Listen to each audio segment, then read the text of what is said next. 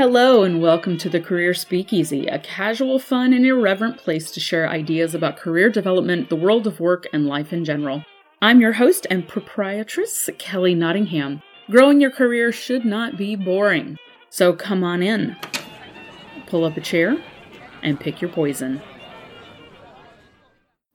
People love to try to figure out who they are. DISC, True Colors, Myers-Briggs type indicators, conflict-style quizzes, BuzzFeed quizzes.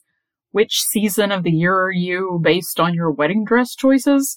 We humans love to try to understand who we are. We spend a lot of time and self-reflection on identifying who we are on a multitude of spectrums. Gender identity, sexual orientation, racial and ethnic identity, generational identity, communication style, type A or type B personality, what flavor of cupcake am I? The list goes on. Some, dare I say many, of the styles types of assessments, even the ones that are very broadly known in the business world, are actually based on science of questionable validity. And I don't think I need to tell you that what flavor of cupcake am I is not going to be written up in any academic psychology journals anytime soon. But understanding our identity isn't a wasted exercise. Even if the quiz isn't exactly going to win a Nobel Prize for science, every opportunity we take to understand ourselves a little better can benefit us. The challenge for a lot of us is we keep our true identity hidden, sometimes even from ourselves. We are complicated creatures with many layers, like Shrek, and will often default to identities that are given to us by the outside. We'll internalize them and then think that we understand ourselves. In fact, we're kind of wired for this. Social psychologist Henry Tajfel conducted pioneering research on prejudice and revealed that people favor other people who are in their own group, even when that group is designated randomly or even made up.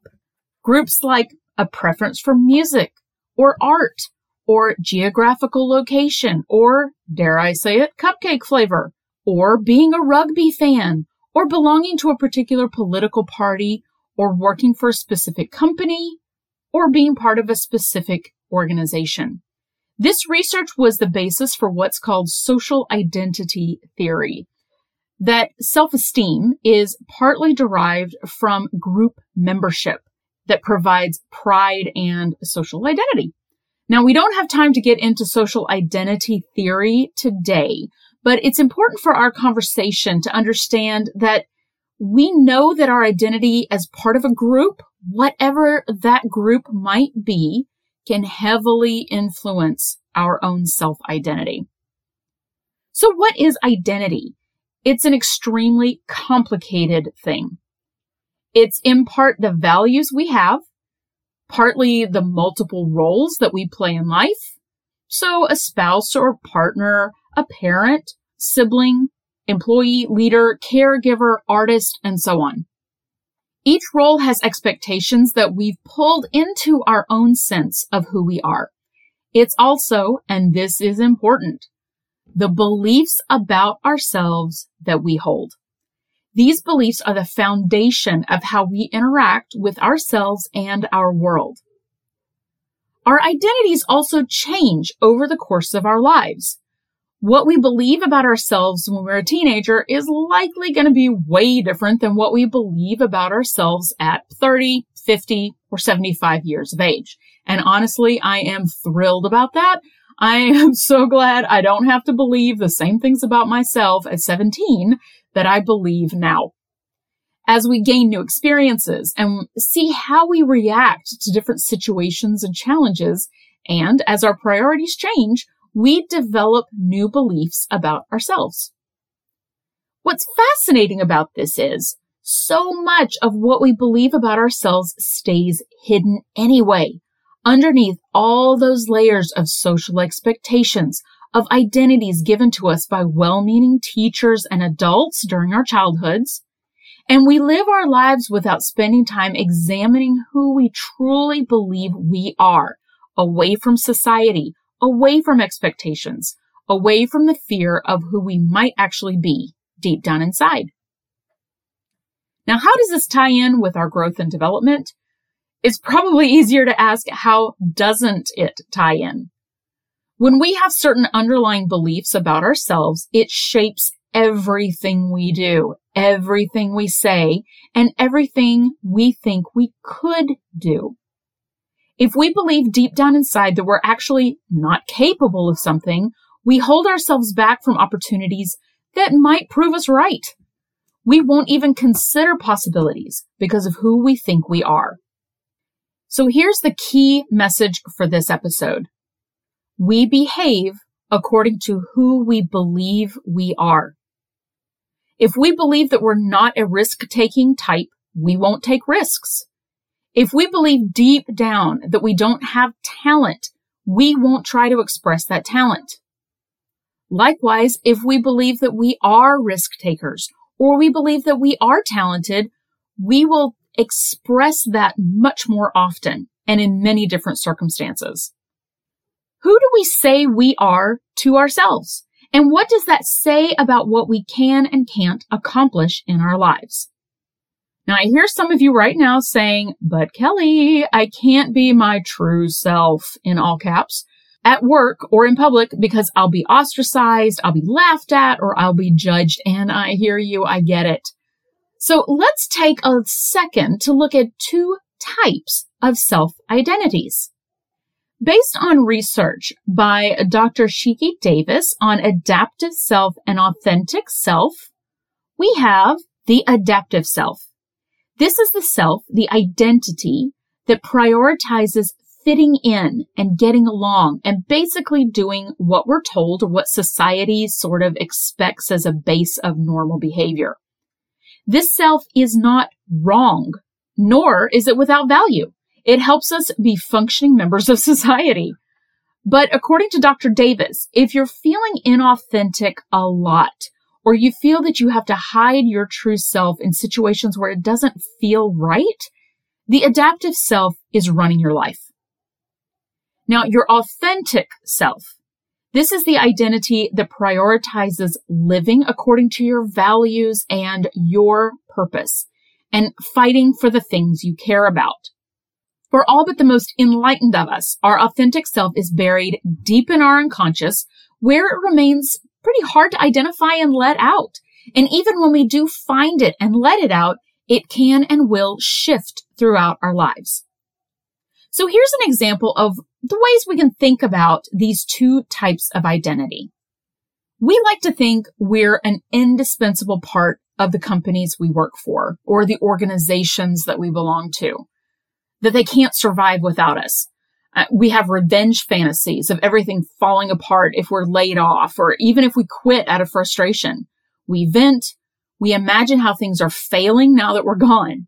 However, companies are made up of cogs, or for my international listeners who may not be familiar with the word cog, you can think about a gear like in a clock.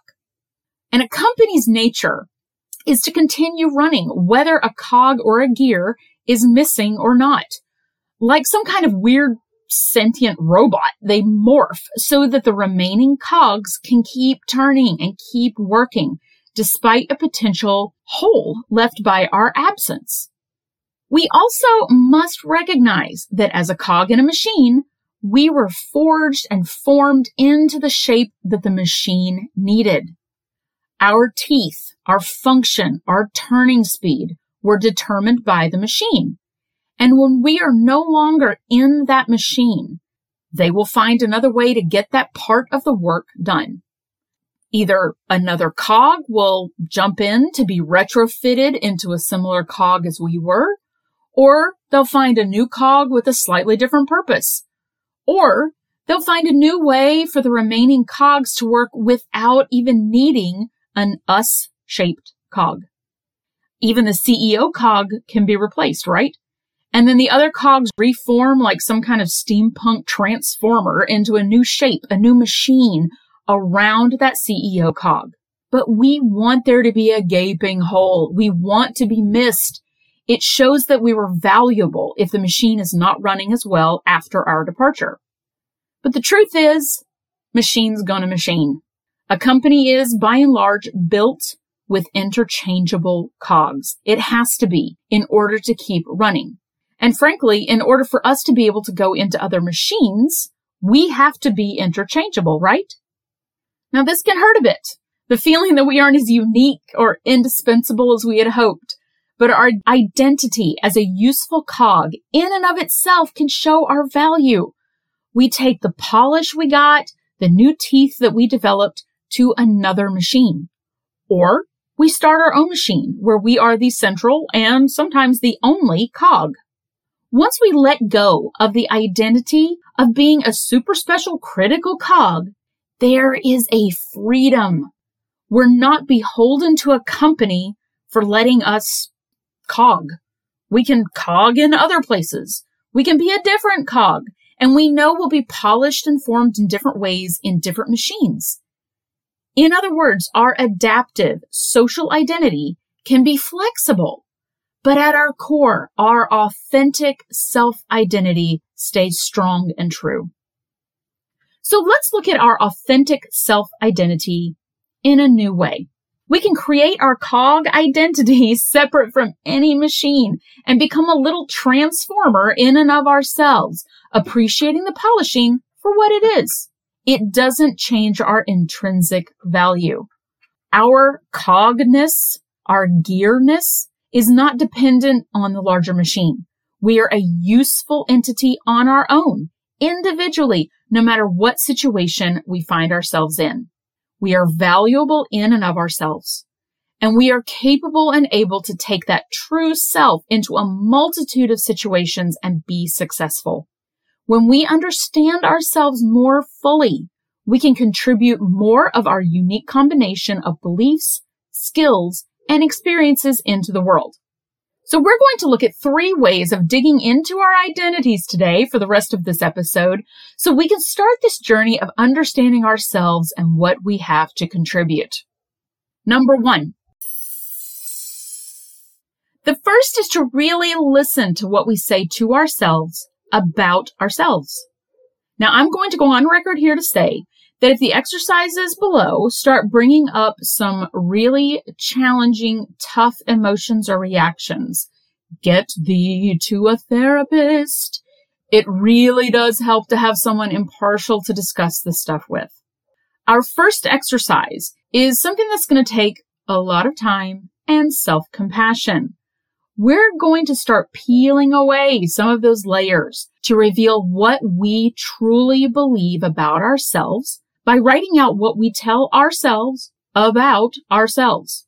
Now, the messages that we tell ourselves about ourselves come from a variety of sources: parents, family, school, religious upbringing, friends, social media, previous work experience, previous interactions that we've had with other people, either successful or not so successful, etc.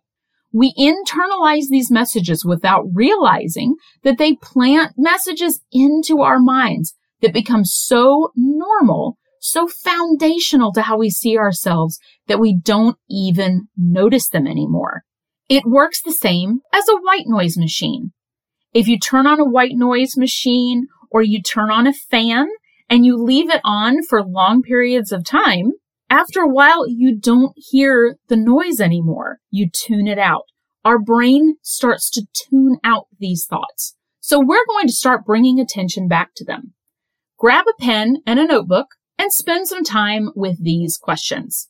When you mess up, what do you say about yourself? Now, where did you first hear that message? In what situation? How old were you when you first heard that message that you were saying to yourself? And who said it? Now, when you succeed, what message goes through your mind? Again, where did you first hear that message that's going through your mind, and from whom? Do you allow yourself to be proud of an accomplishment? Or do you find a way to downplay it or dismiss the accomplishment? Now, you may find as you go through this exercise, and these questions are by no means exhaustive. This is just to get you started. But you'll find as you go through this exercise that other beliefs start to pop up. Make sure to jot those down. You don't need to tackle them all at one time, but it's important to catch those fleeting thoughts. They may show up as things like, see, you'll never be a good blank, or blank isn't meant for people like me. Those can lead you towards some real layer peeling, so don't let them fly by without at least capturing them and jotting them down. Now, if you're having a difficult time digging into this, be patient with yourself. These are the kinds of thoughts that we don't normally face unless it's 2 a.m., we're exhausted after a long week, we're feeling really down and blah, and suddenly our minds go into overdrive with everything we ever did wrong and why we're a horrible person. Those are the times not to examine, but at least to capture those thoughts, those reminders of our past successes or failures. Wait to examine until it's at least daylight and you've had some caffeine. We don't want to go down a despair spiral. Now, please also note that this is not a one and done activity. This is something that we will continue to examine as an ongoing process. Number 2. Once you start to identify these underlying beliefs about yourself, it's time to determine if they're actually objectively true. As in, do you have proof that you're a failure? And is that proof actually conclusive? Or is there proof for the opposite argument too? Now, personally speaking, I found that when I started digging into my own self-beliefs, a lot of them were based on my own interpretations of experiences from my childhood. When I sat down and questioned what was actually happening in the situation, it was easier to see that most of my negative beliefs about myself weren't actually based in fact. They were based in the stories I was telling myself after the experience and the way that I interpreted that experience that was creating the beliefs for me. Now, there were certainly things that I discovered that were true, that weren't really great about myself.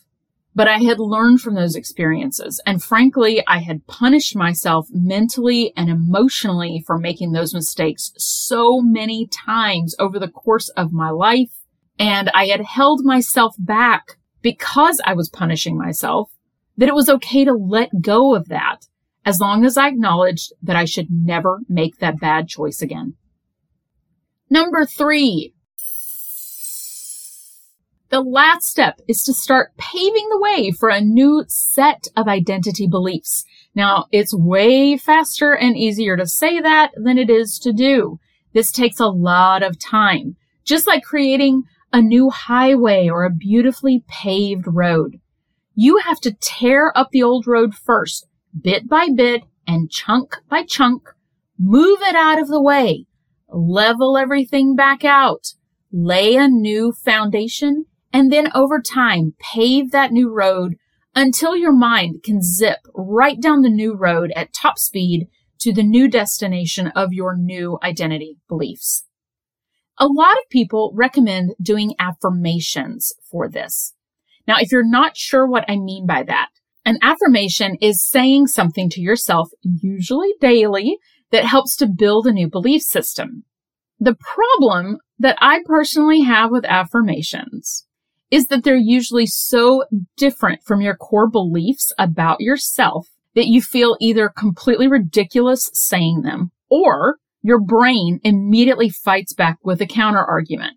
So, for example, if your affirmation is, I am strong and healthy, but you haven't lifted weights in 10 years and you eat pizza every single day, your brain is going to make fun of you and laugh and ridicule you and mock you every time you try to say or think that affirmation. So here's another approach. Since our brains like answering questions, let's ask it some questions. Instead of saying an affirmation like, I am strong and healthy, instead ask the question, how am I strong and healthy? And then let your brain seek answers. When we form our affirmations this way, it causes us to examine our beliefs and behaviors and can take us out of that black and white, all or nothing thinking mode of I am either this or this. It allows us to see our progression on a growth pattern. And as we begin to build that new road of truer identity beliefs by answering these types of questions, we're building proofs for ourselves of what is actually true and what our true underneath authentic self actually is. All right, so now it's time for last call. We're going to start with the 3 steps we discussed. Number 1, identify what you say about yourself to yourself. Try to get through that white noise. Number 2, decide if it's actually true and whether it's 100% true. If there is any truth to it, that's pretty doubtful that it'll be 100% true. Number 3, ask yourself a how am I question. It can be either a positive belief, how am I capable? Or it can be the opposite of your negative belief. So if you think you are not a resilient person, you can ask yourself, how am I resilient? Now, over the next week or so, also try to notice which of your selves is popping up in different situations. Your adaptive, public, social self, or your authentic, true self. There will be times when one pops up and then the other one pops up in a different situation. Are you happy with the balance of adaptive and authentic? In what situations are you perhaps being more adaptive than you would like to have to be? So that's it for this episode, everyone. Take it easy on yourselves as you do these activities. Please be kind to yourself as you work through this identity question. And if you get super stressed out, go take a break and do a fun quiz. Find out where you should go on vacation when we're able to go on vacation based on what furniture you pick out for an imaginary apartment. And if you would, please take a moment to rate this podcast and leave a review. It really helps for new listeners to be able to find this podcast. I appreciate it. Have a wonderful rest of your week. Bye. Well, thanks for joining me. If you have suggestions, feedback, or just something random you want to share, email me at careerspeakeasy@gmail.com and come visit again soon. Cheers.